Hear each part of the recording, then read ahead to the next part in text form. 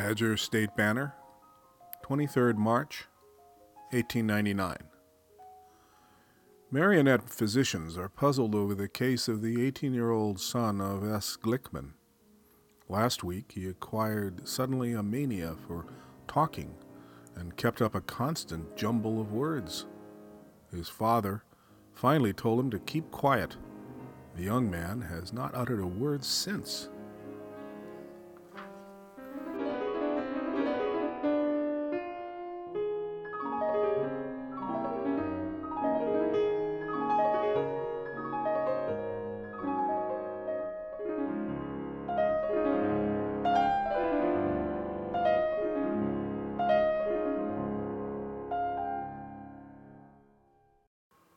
The myth of perpetual motion. A man is known by his deeds. A woman is known by her nature. A man must be his status, his work, his circumstance, and his property. A woman must be her children, her home, and her heart. This is and has been the way of human society since we collected severally and increasingly anonymously into settlements of strangers. Woman, having the better of it, retains the first portion of natural meaning that began with time itself. Man, having the burden of human invention, our society of strangers, must forge the false meaning of that society. He must live in the anxiety of his partaken meaning and its intrinsic meaninglessness. John's father was a doctor. His father's father was a salesman. His father's father's father was a blacksmith. John wondered, what shall I be? When John was 17, he quarreled with his father. His father chided him. He thought John had failed. He thought he would not be the man that he had become. He did not understand what John wanted, and John did not understand what his father wanted. On the night that they quarreled, his mother wept in her bed, and John left the house of his childhood forever. His father called curses after him. John left with nothing but the clothing that he wore. He did not know where to go. He wandered by foot into the woods. He wandered until he found a road, and looking in both directions, he took one arbitrarily, or rather, because he saw in the distance the rising of the sun, he turned to face its drama, color, and warmth. There, he said to himself, I will find what I want. The road went east through looming forest. It never turned. It never found a crossroad, and the forest never interrupted. The sun, taking its course, cast a cold shadow on him each day, and then turned to warmly glow behind him each evening. So each day, for days and days, he walked into its warmth each morning, walked in its cold shadow each day, and felt its warmth on his shoulders each evening as the sun passed below ground behind him, and threw his personal shadow in front of him like a pointing finger onto the road in an aura of gold and wonder.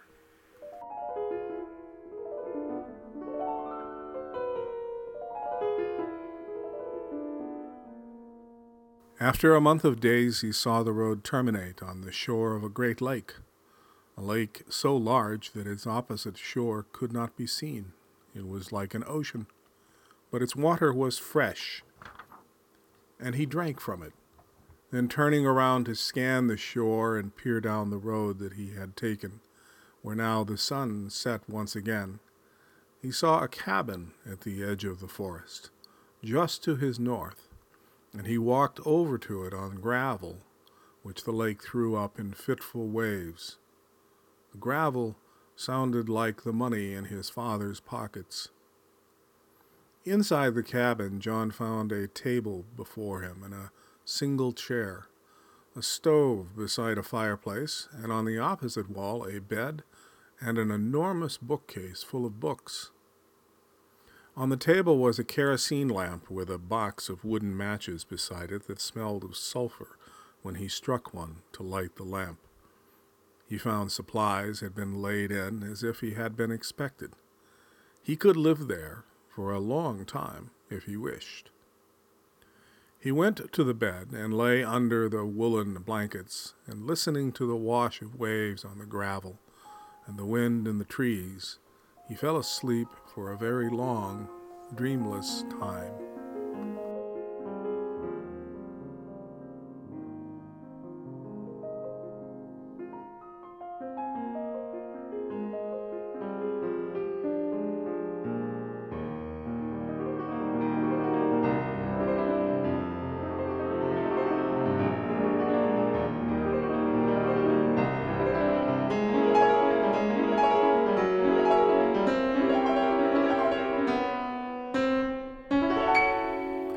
When John awoke, the sun was risen, and its orb was high. The waves yet washed their perpetual rhythm, and the wind yet intermittently hissed and hushed. He looked about the cabin as he lay in bed. He thought, this is a good place to be. He looked up at the bookcase and rose to make some coffee and eat some bread with cheese. He thought, I can live here a very long time. After he had sipped some coffee at the table, he got up to look at the books, and he opened one, the subject of which was gravity. And he saw this on a book plate inside its cover. This belongs to your father's mother. He found this book plate on all the books, at least all that he looked at, there being so many that he thought he could never read them all. But he decided he would try to read as many as he could, at least until he tired of reading. Many months passed. The seasons seemed suspended. The larder replenished as if by someone visiting invisibly each night to fill it with what pleased him. John went through the books, starting at the very top of the bookshelf. He read, and never tired of reading. He read, and took walks on the beach to think about what he read, and returned to read again. Many months passed just so. Then one day, coming back to the book on gravity, which he had opened the first morning that he began to live in the cabin, John read this: Entropy retards inertia, dissolves energy, withers intent, and swallows the arrow of time into nothingness. And there is no motion that can be perpetual because of it, not anything that can be eternal because of it. And he read, Newton postulates God to cure entropy, and Einstein, not willing to deny God, postulates a cosmological constant to mitigate the imperative of entropy's logic, the death of the universe. And he read, Mankind's modern genius thus conforms the laws of nature to an unwarranted hopeful presumption, and the reason of man thus grovels before a religious commandment and surrenders its liberty to be as it finds itself. But, he read, the evidence of our eyes, the evidence of the stars, shows to us that the universe does not die, and entropy shall not constrain it. But the universe expands continuously, constantly, and shall, for all we may know, expand forever, and has been so expanding since the universe began from matter and events that we do not and cannot understand. Hence, John thought, what is perpetual motion but motion in semblance of the universe itself? What is it but child of the parent? What is it but metaphor of the truth?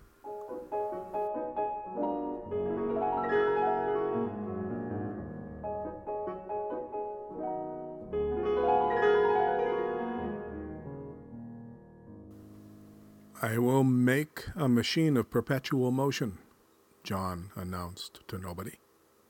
I will make this machine, and I will become rich and famous, and I will understand everything.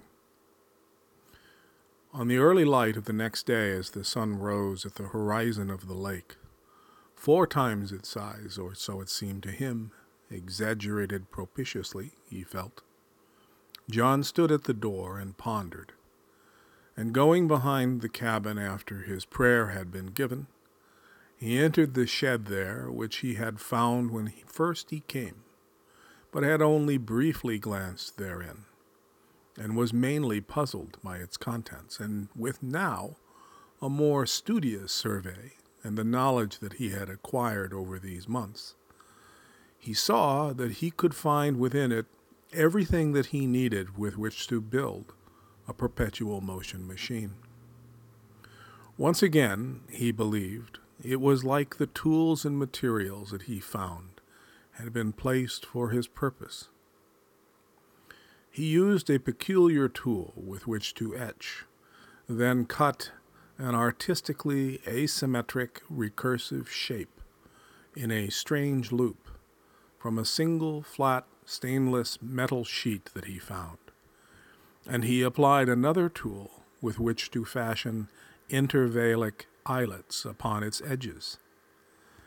With a silvery thread that smoldered like dry ice as he used it, and which burned his fingers to hold prolonged, he painstakingly sewed his cleverly crafted moibas to draw the shape upon itself, enfolding it absurdly to fashion a perfect sphere, and when the edges of the metal sheet touched, the icy wire melded them, and in a frosty, sizzling vapor they were sealed seamlessly.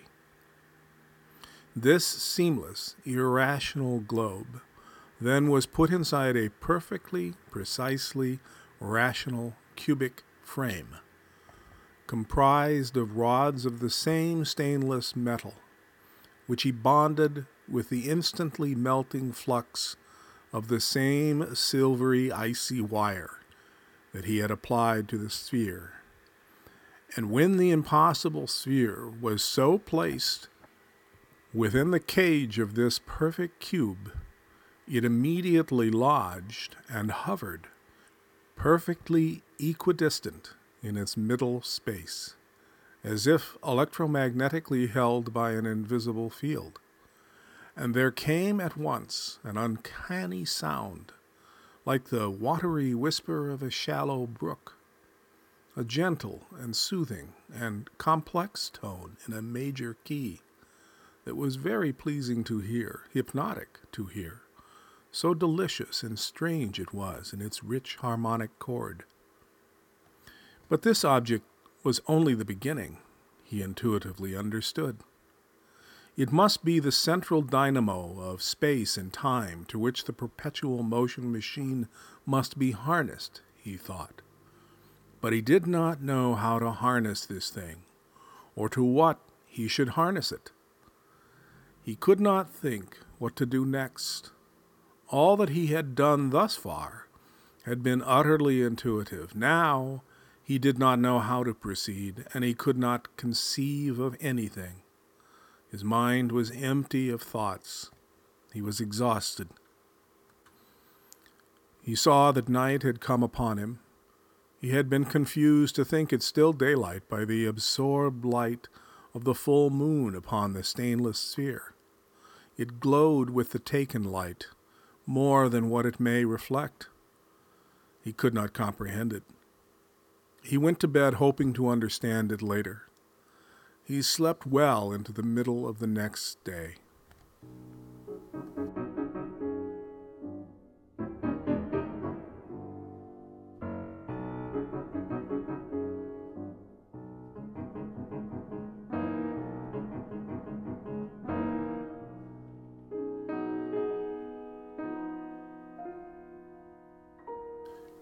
He had a dream before he awoke.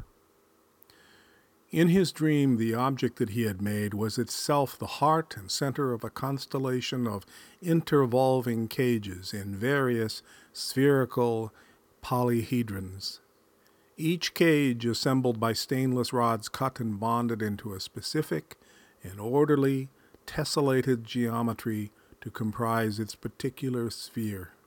each spherical polyhedron seen nested inside another through the open cage of the one enclosing it, each cage spinning inside the other in regular but various directions, each of which were singing, and collectively singing harmoniously.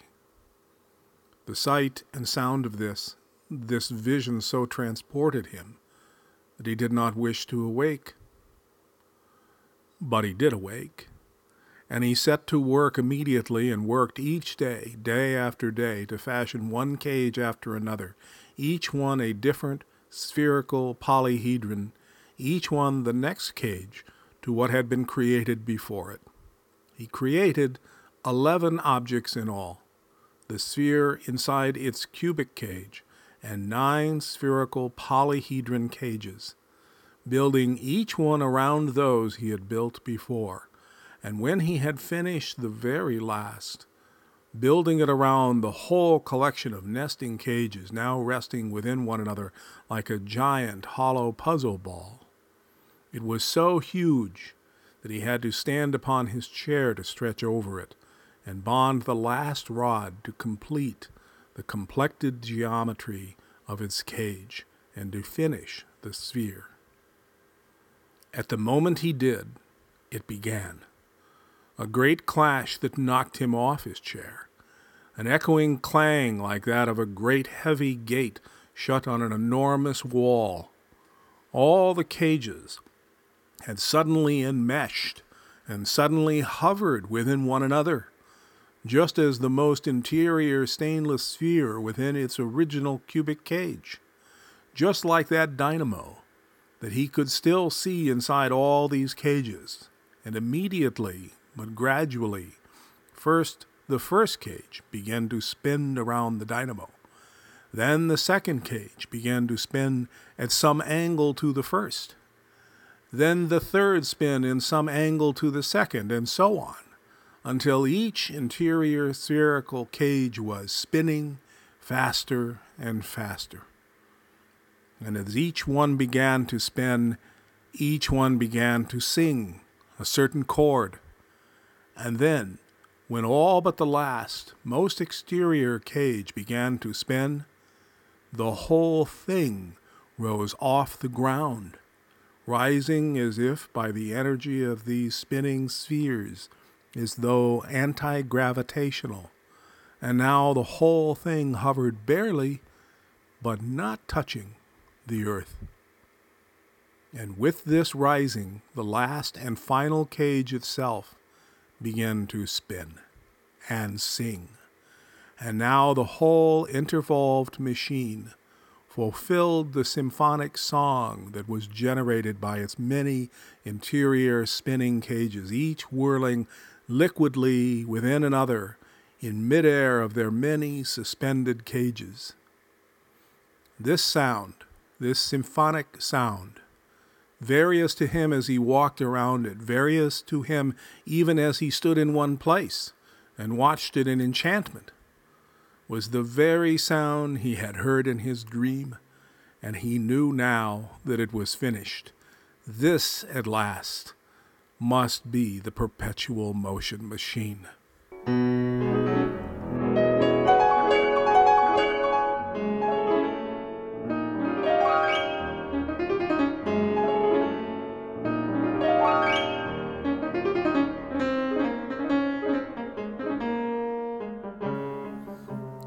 But he wondered, what shall I do with it? John decided he would take the machine back to his hometown. He wanted to show it to his father and to those with whom he grew up. But he could not move the machine except with difficulty, and then only marginally, or perhaps not at all, thinking it was not it, but he that had been moved. Though it hovered above the ground, it was imponderably heavy. It resisted movement as though affiliated with its place on earth.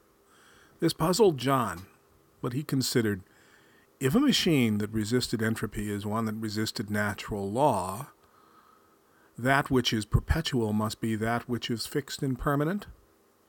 That which perpetually moves must, ironically and paradoxically, be that which is immovable.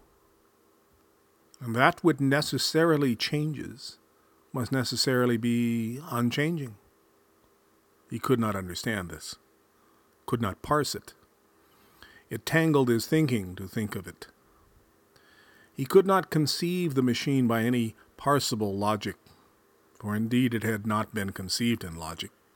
Logic collapsed into a hole in the middle of itself.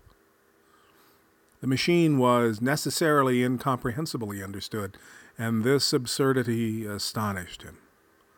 But he put the problem aside and pondered pragmatically. How shall I get it home if I cannot move it? He began to clean up the space around which he had built the machine, to put away his tools and to return those materials that remained to the shed behind the house. Doing this, he serendipitously discovered that the spool of silver wire repulsed the machine, that the machine moved as he passed beside it. And he stopped to test the hypothesis and affirmed it repeatedly. He found that even the small remainder of the stainless steel sheet with which he had made the first sphere caused a repulsive response of the machine, that positioning the scrap of sheet before the machine would move it first one way and then the other. In the exuberance of discovery, he moved his machine freely, rolling it in front of the cabin, rolling it this way and that, down to the shore of the lake and back again. As quickly as he moved, it moved, repulsed by the metal that he held, which was, of course, the same metal of which the machine itself was made. And so he said aloud, "Of course, that selfsame substance of which it is made must affect it so. That is how it works. That is how the cages spin. That is why they hover inside each other, opposite as they are equal, antithetical as they are identical."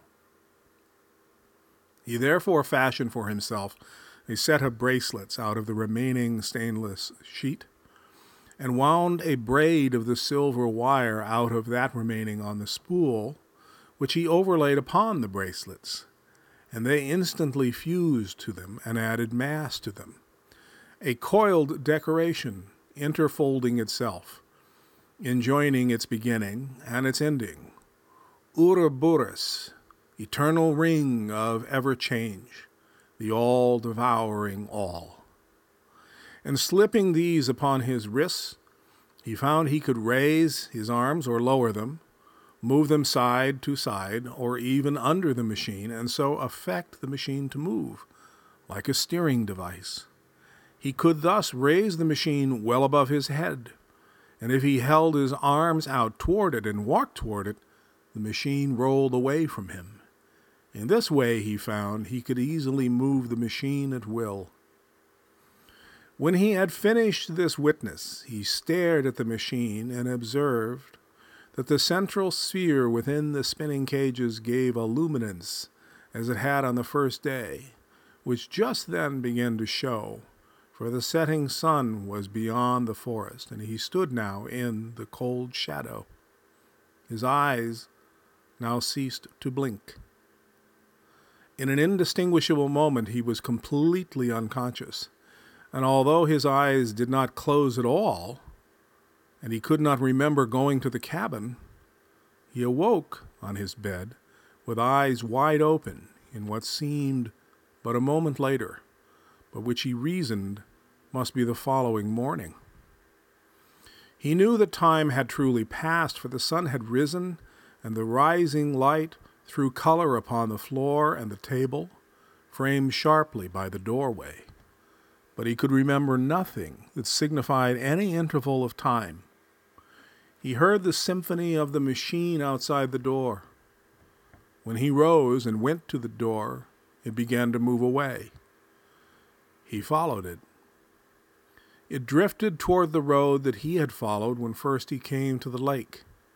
It traveled in tandem with his motions, but it was no longer necessary for him to gesture toward it, to repulse it and guide it by his bracelets. It moved as though in anticipation of him.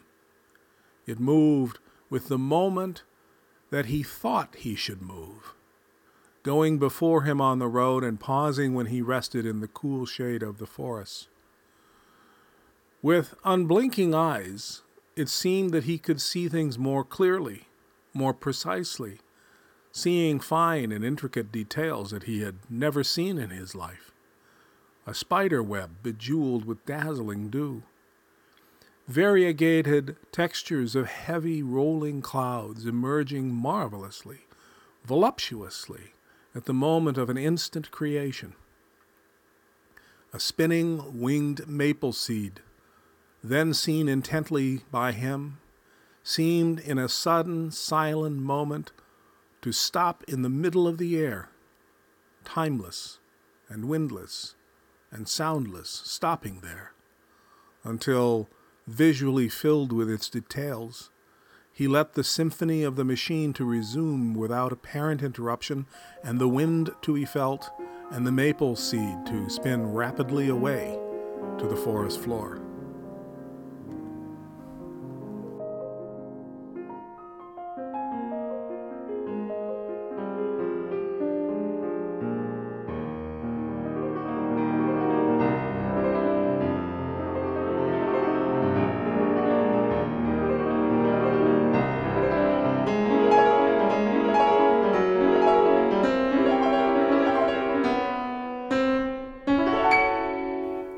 In the ecstasy of this, John stood, and the machine let a rapid pace to return to the place of his birth, to see his father and mother again, and to show them this and the many marvels that the machine offered to mankind.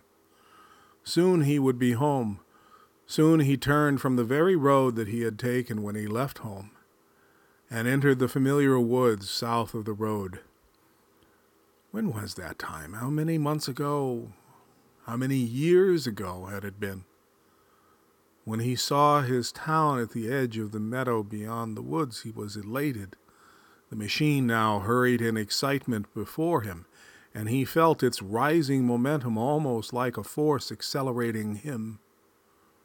But truly he ran in sincere exhilaration. The machine ran ahead of him, outdistanced him greatly in speed, and approached the town well before him. John saw some children playing in the streets and pedestrians upon it, who turned to see the machine approaching. He called out, "Look! Look!" wanting them to acknowledge its awesome mystery. As he ran, pointing, the machine entered the town, and sudden and marvelous flashes erupted around it. Where the children and the people stood, sudden and marvelous flashes of energy occurred, blinding moments of light, and he shouted, "See! See!" hoping they understood the marvel that they were witnessing. But when he came abreast the machine, no one was there. They had run away, he thought. But then he saw on the street puddles of flesh and guts and brains and blood, like bodies whose bones had liquefied, had collapsed and burst. He vomited. The buildings around him rattled like boxes of rocks. He saw them shuddering like there was a calamitous earthquake, but there was no earthquake happening. The ground was not moving. The buildings collapsed upon themselves as if their structures were dissolved from within them, and the matter of them was sucked up into the air in a shimmer of something parting, leaving only a fine ash where there had been form and permanence before, and that ash swirled away in the wind. So the town where he stood was obliterated in an instant. 3 surrounding blocks in the vicinity of the machine utterly disappeared. Now the machine began to roll up the street, and John said, "No, this is wrong. I do not want this." But the machine continued. John turned to walk away in order to force the machine to follow him, but the machine did not follow. Instead, John felt himself drawn to the machine. The further that he tried to distance himself from the machine, the more impossible it was for him to move, and he found that he did not have the strength to resist it, and turned, weeping, and followed it, pulled by its force, as though bound to it.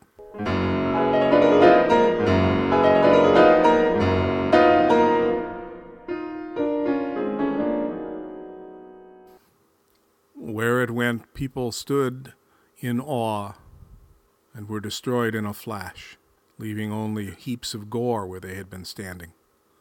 And the buildings disintegrated as the machine passed, and any persons within the buildings disintegrated with it. John, determined to be free of the machine, tried to remove the bracelets, but he found that they had become embedded to his flesh, that more deeply they seemed fused with his bones.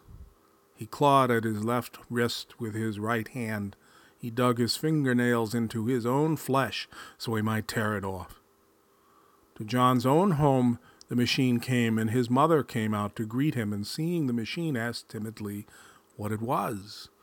"Mother," cried John, and at that moment he tore one bracelet off, ripping the skin off his hand with it. Like a glove, the skin came off his hand, attached to the bracelet. His mother saw this in horror and came toward him, saying, "My God, what have you done?" Before John could reply or warn her, she was destroyed, as all the others had been, and helplessly John watched his home thus destroyed, and within it his father killed. John tore the bracelet off his right hand, and with it the skin of his right hand, and he raised his hands to see them bleeding, muscle, sinew, and bone exposed. The machine ceased to roll. It ceased to sing. Its intervolved elements slowed and groaned in misfit revolutions. Its central sphere became dull. And when some elements ceased to move, it began to disassemble, to knock and shake its parts until some structure broke off inside, and tangling and spinning works clashed and shredded them, and the whole machine flew apart, and the parts of it exploded across a circle on the ground like so many broken bones of some carrion, torn to bits in a frenzy of feeding. The parts of it smoldered like dry ice for a time, but soon vaporized, leaving nothing. John returned to the cabin by the lake. Nothing more is known about him.